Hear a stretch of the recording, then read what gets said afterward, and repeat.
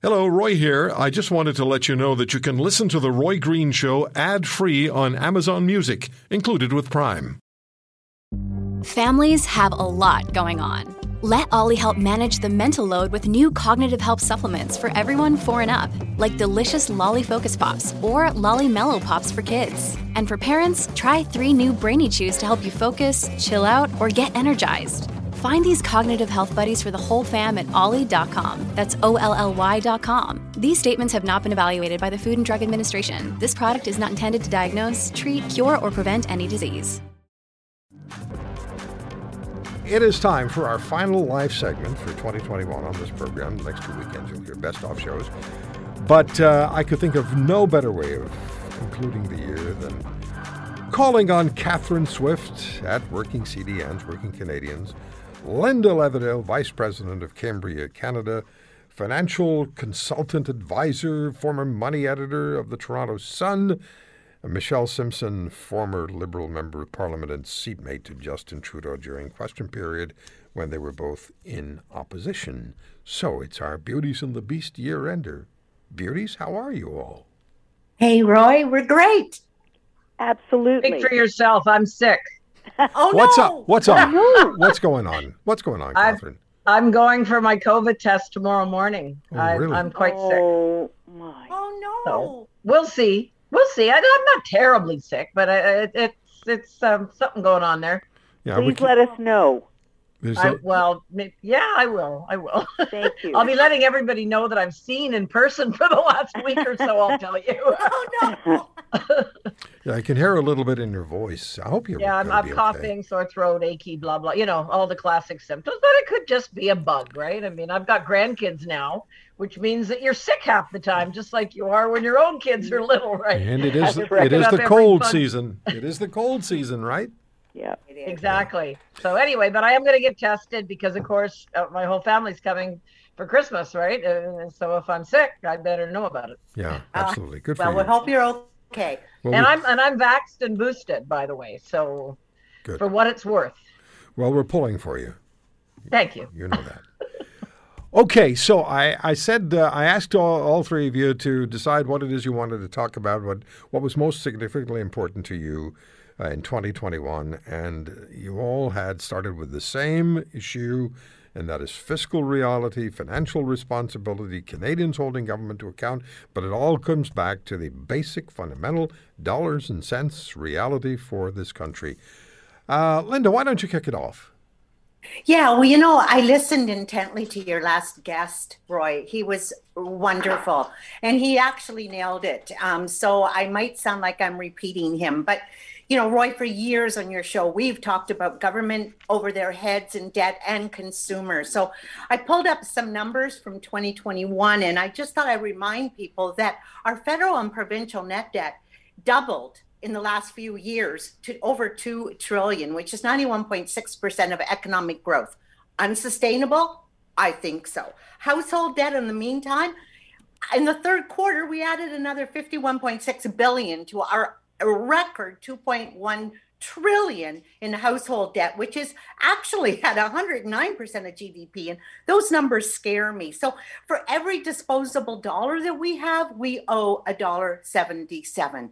So the fiscal reality, and now you're right, like inflation. And I listened to Dan McTagg, Roy.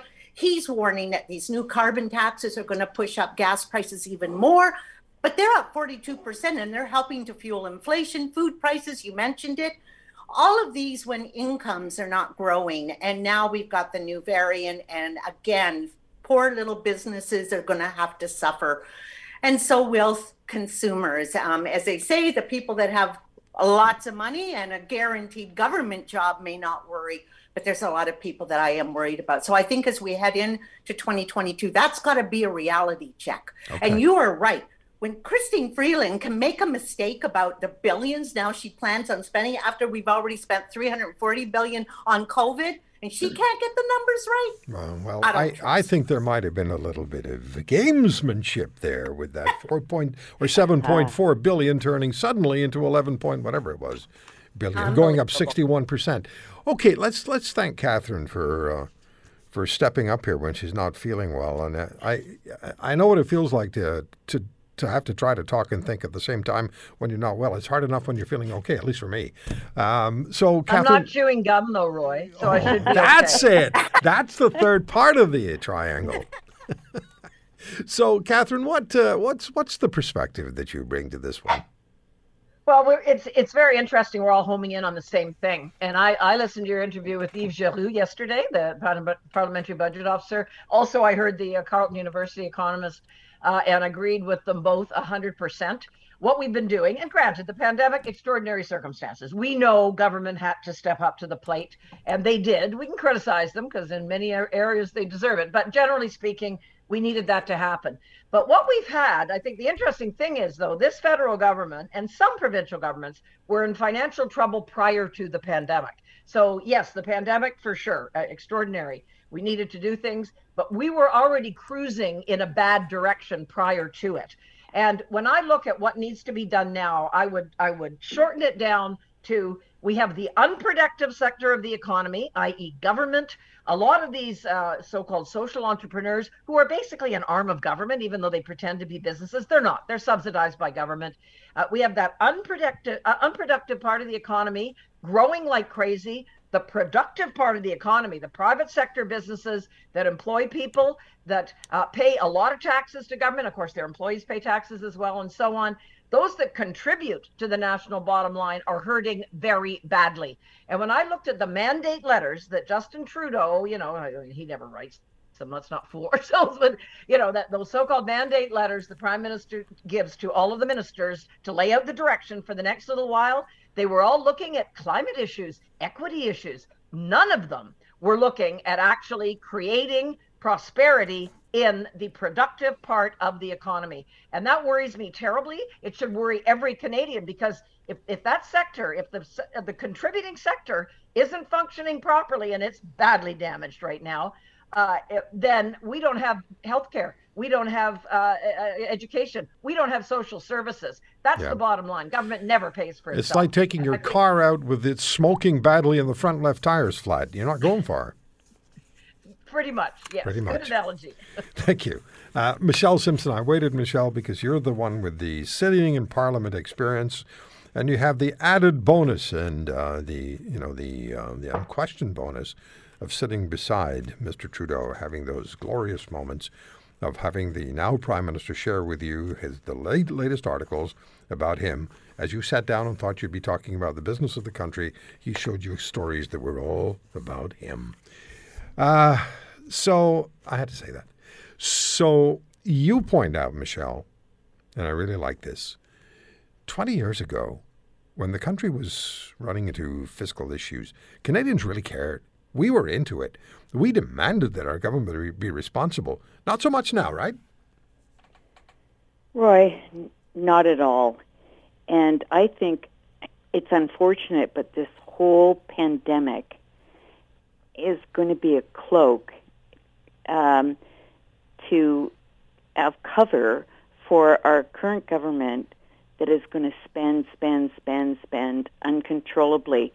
And the one thing I can tell you is it's all about the votes. All about votes. And that's what scares me.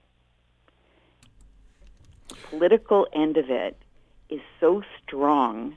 It isn't about the health concerns, and it isn't about the economic concerns. It's about getting the vote. And we're seeing that more and more. And I just hope that Canadians wake up to that. Yeah, because ultimately, we're going to be paying the bill. Or absolutely, Canadians who aren't born yet are going to be paying the bill. Yep. And the answer, as Michelle points out in her email to all of us earlier this week, is, of course, to just follow the triptych of Mr. Singh, whose theory is that all we have to do is tax the billionaires and then everything will be just fine. Except, Michelle, you point out there's less than 50 of them in Canada, so... yeah. Exactly. Yeah. Okay. Okay, free for all here for 10 minutes or so as we head into the end of this program, this segment. Whatever you want to talk about. Let's run out of 2021 with a lot of steam. Why don't we talk about healthcare? Sure. Because if there's a system that was already in big trouble before the pandemic, despite the fact a lot of Canadians still believe in the mythology that we have this fabulous healthcare system, we haven't had it for a very long time if you look at the actual facts involved. And by the way, we pay a lot for it. So the calls for the next little while are going to be, we need to throw more money at it. No, we don't actually. We pay more money per capita for healthcare than many countries that get much better results, actual healthcare results, than we do.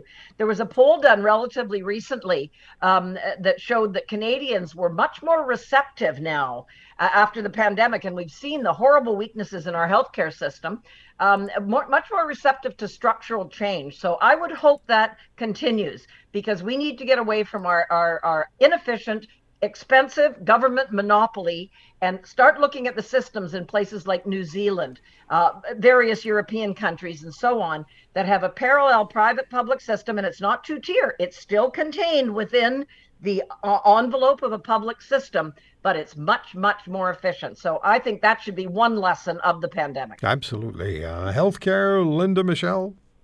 Well, I just want to put a shout out to all the healthcare workers that, it's been really, really tough. And yeah, Catherine makes a good point.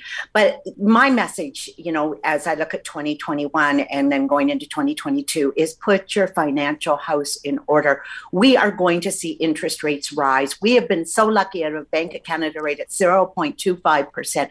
We know south of the border, they're looking at 3 rate increases probably in 2022. And too many people are living off of credit, and they also think their homes will continue to go up in value. So my message is, the government, and that's something I forgot to say, I don't think Trudeau or Freeland even gives the Department of Finance any respect. And they just think that we can spend. We had the debt clock that traveled across this country back in the 1990s, and even Paul Martin listened. It is time to bring the debt clock back for Canadians and for government. And we got to get that message across. Michelle? Linda, I couldn't agree with you more. It really scares the hell out of me about how much spending is going on. And, as much as I hated it, I pulled back in everything I could because, I don't think the sky's falling, but in some respects, I wake up at 2, 3 in the morning and I think about all these things, and the health care is a huge issue, huge. And I agree with Catherine. We have to have parallel. We have to look outside the box. We keep batting our heads against the same old, and we're getting the same results. What's interesting? About 30 years ago, I started talking about parallel healthcare system. And we talked to Europeans who had it, and the Swiss particularly, where everybody has to buy insurance, healthcare, and it's based on the fundamental cost that you pay or the fee that you pay is based on your income, your ability to pay, but everybody has to buy insurance. And I was told that I was a fascist, I was a communist, there were things there were ists that I was that I had no idea existed. But now I think we're starting to understand that we cannot continue like this because healthcare, tell me if I'm right or wrong, but healthcare has been a political football for decades now, for generations, and now we're starting. Well, no, we're not starting. We're paying the price. You know what countries that had a parallel private system, you know what they did during the pandemic? It was interesting. They switched a lot of their surgeries and procedures to these clinics, and they kept their COVID cases in the public hospitals. So they didn't have the huge backlogs that we now are facing with all these people that are, frankly, some of them are dying because they didn't get a diagnostic test for cancer a year ago, and their cancer got so much worse that they couldn't fix it finally. And that's, it's awful what's happened. But because we didn't have a system to sort of back up our public system, and if that doesn't bring the point home to people, I don't know what does. But, to end on one note, Roy, I think we've lost a lot of our freedoms as Canadians during the pandemic, and we were willing to sacrifice them temporarily. But I think a lot of governments, and I'm not just talking about left-leaning governments, I'm talking about a lot of governments have enjoyed their increased control over the citizenship. And I think we as citizens, as voters, need to push back against that hard, because I think even though they justified this with the pandemic, I think they're going to be very reluctant to relinquish that degree of influence and control once the pandemic is a thing of the past. And party notwithstanding, I remember speaking with Michael Bryant, who was the executive director of the Canadian Civil Liberties Association. Mr. Bryant and I didn't agree on him very much when he was the Attorney General for Ontario. But he said at the beginning, when the first restrictions were being brought in, he said, well, let's pay very close attention here, because the first time they do it, it'll be tough for governments to do because they're not accustomed to it. But each time it'll become easier. I agree. It's dangerous. Very dangerous, and our freedoms are so important in Canada. And some Canadians might think, oh, yeah, that's kind of a nice thing to have. But, things like freedom of speech aren't just important for what we say on the internet. And we know we're going to see another piece of legislation come down to try to restrict that from the feds in the next little while. Our freedom underlies our democracy. It underlies our market economy, which has been pretty successful by and large. It is such a fundamental thing. We cannot sacrifice it. And that's going to be a challenge to my thinking going forward. Okay, so what are you eating for Christmas dinner?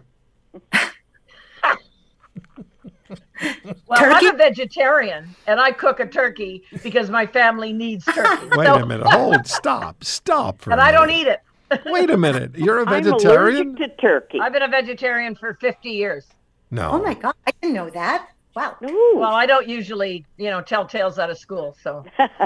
So what's my daughter only wants organic turkey, so organic it is. When any of the greenies that are sitting there eating their steaks talk about the environment, I say I've done more for the environment by not eating meat in my 50 odd years than you've done than you've ever done. So stop it. Wait a minute. What's the substitute for turkey? Oh, I just have a lot of nice veggies. That's all. All right. Yeah. Okay. I don't eat tofu turkey or any of that jazz. No. Ooh. I hear it's terrible. I've never tried it. I had one of those burgers, eh? No. Well, I tried those too. I had half of one. Half. And you got half down? No, sort of. Oh, okay. Let's just say that it was handy there was a wastebasket nearby. If you want to hear more, subscribe to The Roy Green Show on Apple Podcasts, Google Podcasts, Spotify, Stitcher, or wherever you find your favorites.